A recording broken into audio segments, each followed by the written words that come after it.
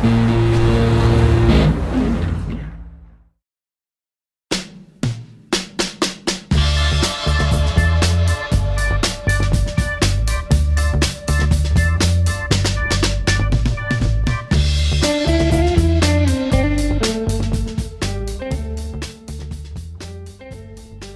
Mushroom, this is some of my best work. I'm music and culture journalist Jane Rocker.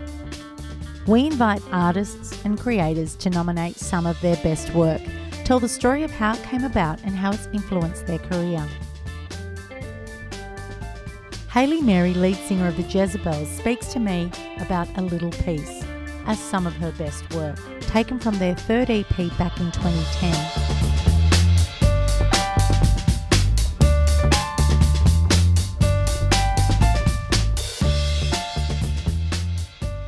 Since the Jezebels, Hayley's been working on a solo career with her second album, The Drip, which is out now. But let's get to Hayley and her recollections of A Little Piece. She's as open as any guest we've had on the show and goes into some great detail about the band's history. This Australian quartet became known for its empowering indie pop. Comprising of Hayley Mary, Samuel Lockwood, pianist and guitarist Heather Shannon and drummer Nick Halopa, they formed at the University of Sydney, although Hayley and Samuel knew each other previously, having both grown up in Byron Bay.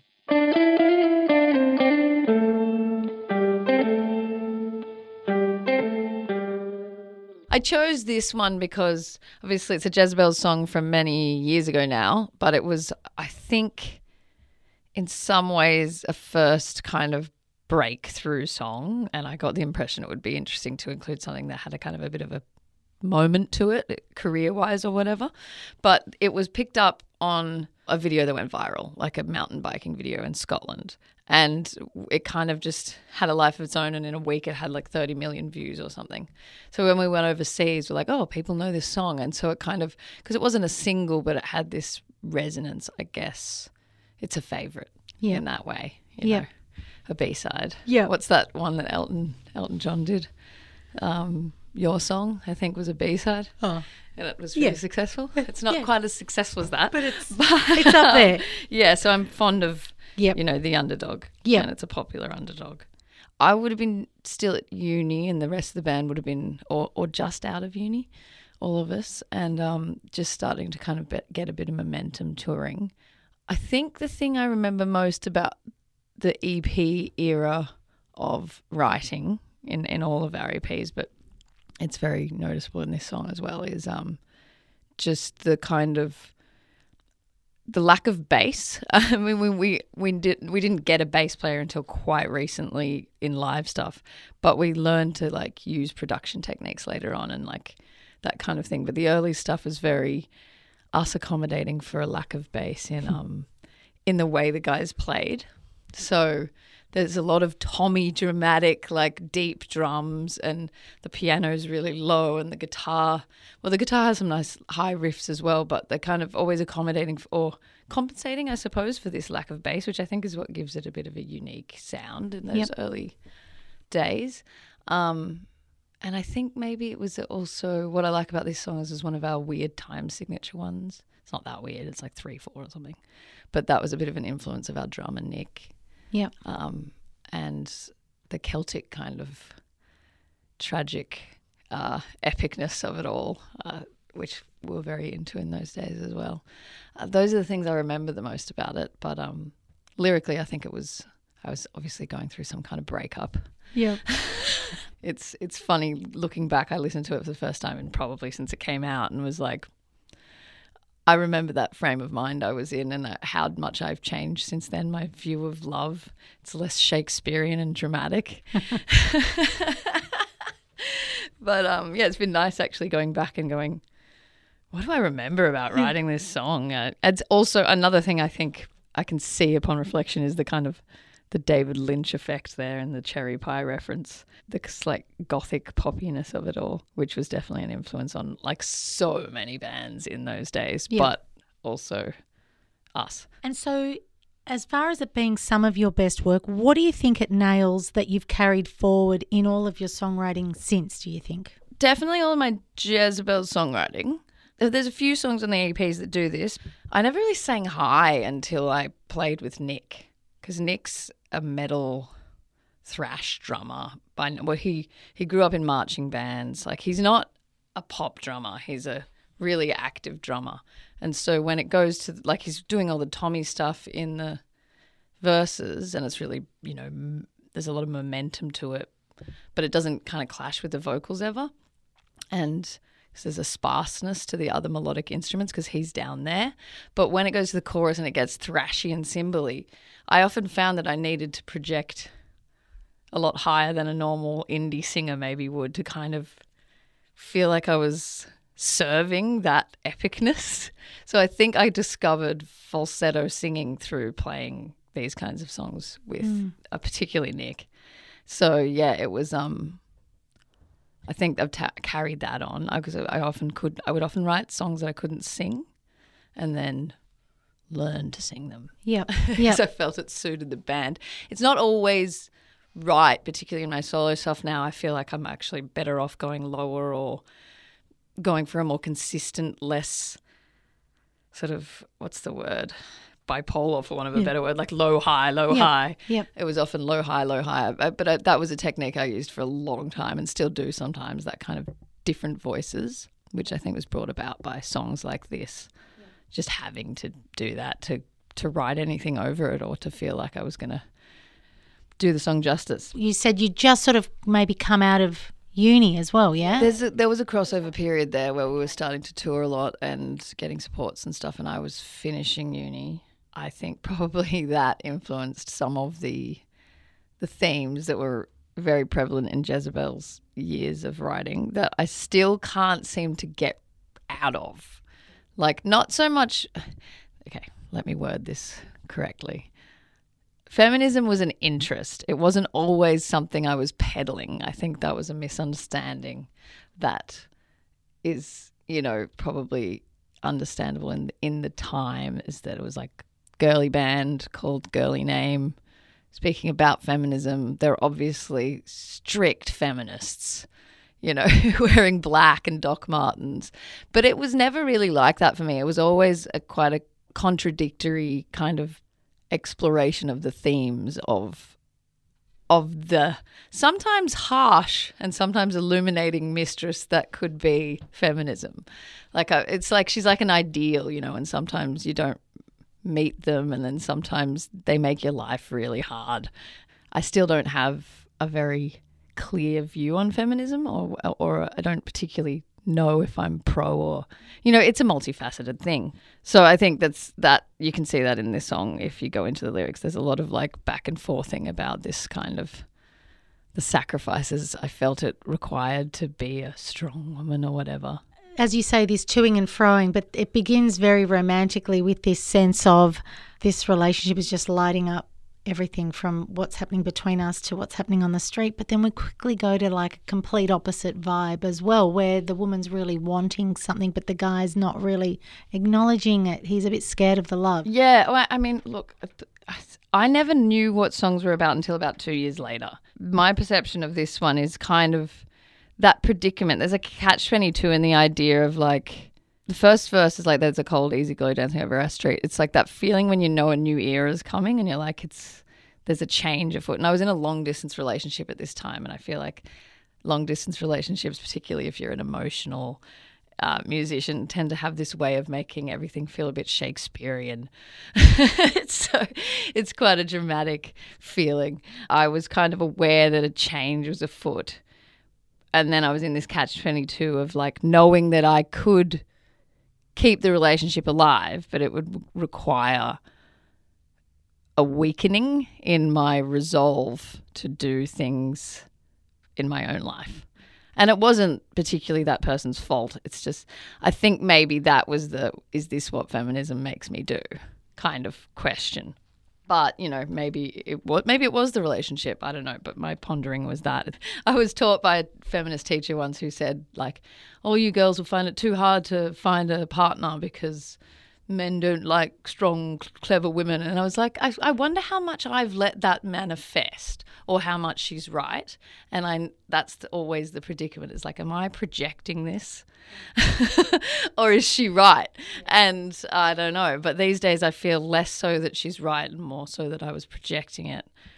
But, you know, these days things have changed. So she might have been more right in the past. Yep. It's always that funny thing. Yeah, that's right. There was an element of truth to that for sure. Yeah, and still is, you know. Still is. There's guys that would avoid it altogether. Yeah. But so this is the long distance relationship though, that you think now, like upon reflection, that it was about that relationship. Well, I think that it was about that partly, and I also think it was about, I was thinking about the kaleidoscope dream line, and I think that is a little bit of a trying to reach for a non-conventional ideal life and realizing that does actually mean giving up some of the conventional comforts of the non-kaleidoscope dream, whatever that is, the narrow vision or whatever.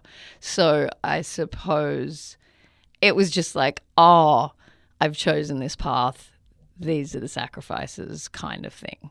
And maybe that was partly in his nature as well, but the more I think about it, the more responsible I feel for it. But, you know, life's hard. Yep. Choices are always hard. So this song comes a year before then Prisoner is released, and that's the successful record that gets...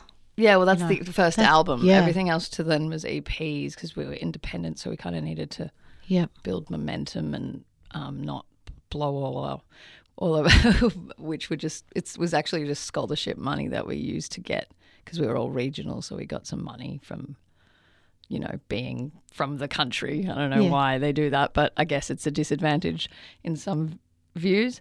But yeah, so we all just spent that money on and some bank loans that we got to raise funds for all these recordings, and then they kind of started paying off. So we were like, okay, we can do an album now. We can afford it. Yeah, yeah. So expensive, or they were in those days at least. Yeah, absolutely. If you don't know how to record yourself in a bedroom. I thought even talking about being in a studio, recording the song and what was happening. Can you remember it happening in a take? Did the song come together very quickly? No, well, it was written over a few periods. I don't remember exactly. I seem to remember, and I could be inaccurate. And I messaged the guys today going like, do you guys remember anything about this? And the one thing they said, all they gave me was, I think we put bongos on that, which is really weird because all we wanted to be was like not Byron. But the bongos kind of worked in a bit of a Britpop way. But I don't think you can hear them all that well. But I think that the riff was the original starting point of it. Sam often had like ideas that would be the springboard. He'd come with a riff or a chord progression or whatever. I think that riff, the opening riff, was the start. And then... and that's in 3/4. So that obviously excited Nick. And so a song was born, and I think Heather basically, because she's obviously, like I said, quite a good pianist. She's not actually just like a rock keyboardist. She did a really good job in kind of providing a bass line that was like chords, but also had a melody kind of built into it, that descending kind of thing. And so that's probably roughly where I got the chorus feeling from, was them just going down, down, down, down over and over again. But we used to just jam like over and over something until I came up with something, and then I'd be like, that's the chorus. Okay, that's the verse. It was always a collaborative thing of people coming up with their own parts, but often because the singer has some kind of weird, I need to love it, otherwise I'm not going to sing it all that well. I think people often kind of acquiesce to their requests because they're like, this is how I'm going to believe in it. So I would often kind of help them with the structure and that kind of thing, but they'd be coming up with their own parts. There was an EBow in the recording. I remember that. They were like the droney verse.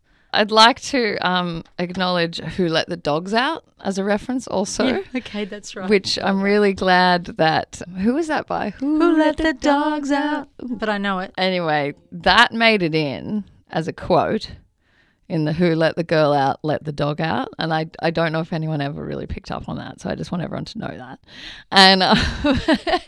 And there's also a reference which you don't get on the internet to Puff the Magic Dragon, which I think is a little bit quaint. And I was like, wow, I can't believe I had the nerve to mention Honolulu in a song, but in like a really serious way. And I like scream it. It's quite funny.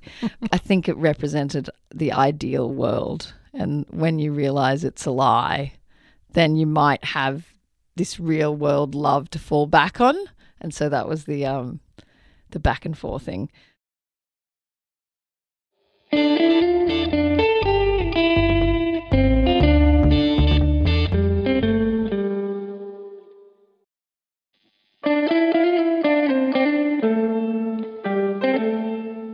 Some of my best work also falls under the influences that led to some of that best work. So what do you think you might have been observing outside of making that song that was happening at that time?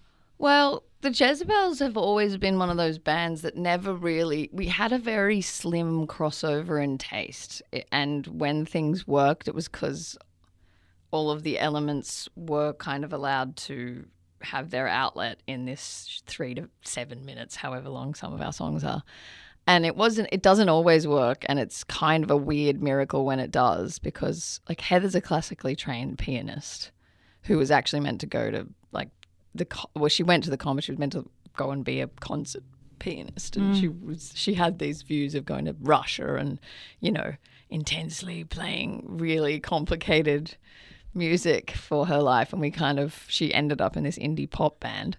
And a similar thing with Nick, in that he was, you know, really into the mathematics and conceptual side of drumming and all about really complicated rhythms, and we kind of crushed him into a pop band as well. And then Sam has had mainly like a country kind of folk sort of female singer-songwriter background. He's quite a wholesome guy. He has a sort of wholesome taste in music.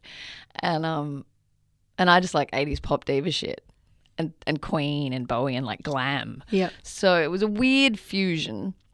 And when it worked, I think it was because there was places in which there was a crossover, and it was often in an intellectual way. That sounds really wanky, but like an interest in the Gothic, for example, or an interest in like Celtic melody, or it wasn't because we like the same genre. It would be something filmic, or there was a couple of bands that were sort of like Arcade Fire and The National that were kind of social commentary bands that tickled our indie uni student fancies at the time. So I think there was a few influences like that where it was like, well, if this is something we all kind of have in common, then maybe that can be. It was never conscious, but I think it would be like, you know, what ideas are people putting forward that other people are liking? Yep. Yeah, so David Lynch probably... There was a Twin Peaks kind of revival around that time. I don't know why. Yep. There was Twin Peaks. They refilmed revival. It. Yeah. There was. Now there's a Friends revival. Yeah, right. Oh God. But Twin Peaks I can take. Like It's a strange show, and it's very histrionic, and I think I loved histrionic stuff. I was all about the like the purposeful melodrama. I also loved Kate Bush and things like that. So, and The Cure and these kind of big, epic, dark, gothic things. So, and in terms of how that song, then, as you say, I mean, that's the Jezebels and what you consider some of your best work with the Jezebels, how that's impacted what you do as a solo artist now too. Yeah, obviously the Jezebel, your past is going to be the biggest shaper of your current or future life. So it's a lot about recognizing the strengths of, particularly my part in it, and also how to make it different. And just being a completely different person now, there's just things I just couldn't do again that I was doing then. You know, like reading back, it's like I was so over the top. I mean, that's the coolness of it, is like it was authentic. It was like I was an emotional 19-year-old, you know, like they feel a lot. Yep. And they think that they're the first person to discover feeling this way. And they've got all the, you know, weight of the world on their shoulders, and they're discovering all the isms and all of the, you know, debates, and they've got all these ideologies and possessed with this passion for solving the problems in the world or their own problems. But now I have a much more knowledge of what I don't know. Yeah. And so I guess, it's just, I'm probably a little bit more, it's really hard to say, but I think I liked the poetic kind of side of what I was doing then, in that I wasn't just straightforward, but then I also think could be a bit more straightforward. I've often found that maybe that can be alienating to people. I'm not so inclined to be alienating as I used to be. Yeah. I think I used to want to be alienating in a way, not to make other people feel bad. I just was very aloof. I didn't really want to know anyone. Still kind of I'm a bit like that, but now I sort of want to reach out a bit more through music and make people feel good rather than like explore the darkness. Yep. Totally. So, but as you say, you were 19, so it was such a long time ago. Yes, it's fine to brood. Absolutely. When you're 19. And for the context of this, where were you living? Was that Sydney? It was Sydney. And the transition to Melbourne too. Well, so that came much later. The transition that's probably relevant to these kinds of early songs was Byron to Sydney. Yeah. In that 3 of us are from Byron and we're not very Byron. And I think the whole identity that I tried to forge for myself as a 19-year-old was built on just being not Byron.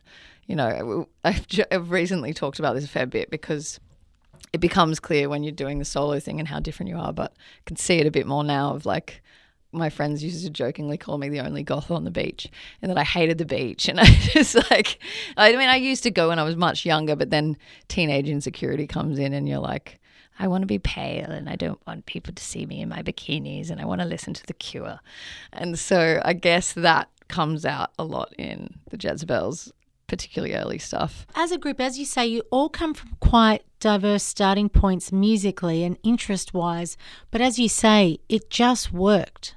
And you really... Sometimes. And a lot of the time at the start. Sorry, I interrupted you. No, that's okay. But I guess maybe if there's anything you can offer there about just even trying to remember that chemistry that really did work. Is that because, as you say, it was the 3 EPs, it wasn't an album yet. It was the reasons people get together to start bands. You're making music, you love it, and you're sort of thrilled by creating, really. Well, I mean, all of the things I was kind of cynically describing about my 19-year-old self are kind of, you know, would have applied to all of us and are probably the driving force as to why we made it work. Is like you kind of have this desire to change the world to a way in which you think it'll be better, even if that's just aesthetically in a place where you'll make sense or your truth will make sense, and to create something new, and you're really passionate and romantic about it and quite idealistic. So I think that energy was there, and that's what drove the ability to, not just the energy but the novelty, because when you start making something, it's like it's a magic thing and you're not so much in control like young wizards.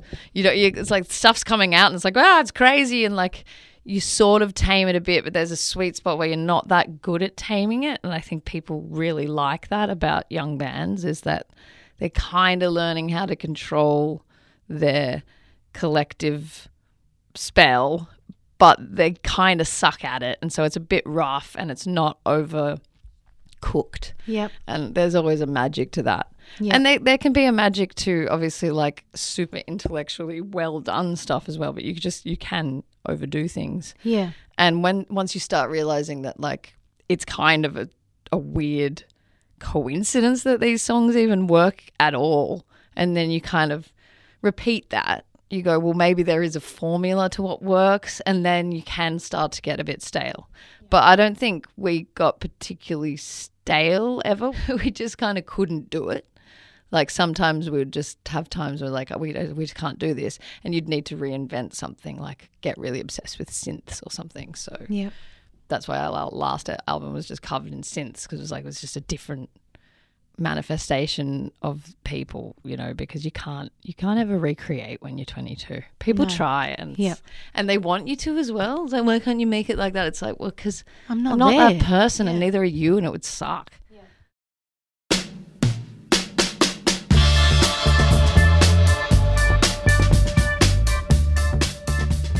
Thanks for listening, and do share the show with a friend who you know is a Hayley Mary or Jezebel's fan. They'll certainly get a kick out of it. If you have a guest suggestion, please email us podcasts@mushroomgroup.com. I'm your host, Jane Rocker. Get me on Twitter @jbirdrocker or on Instagram, JaneRocker_. Editing and production by Courtney Carthy at The Mushroom Group. Our theme song is written and performed by Mark D'Angelo from Backlot Studios. Artwork for the show courtesy of Mushroom Creative House. Our executive producer is Matt Gadinsky. Legal assistance from Ben Strong and Kate Fury.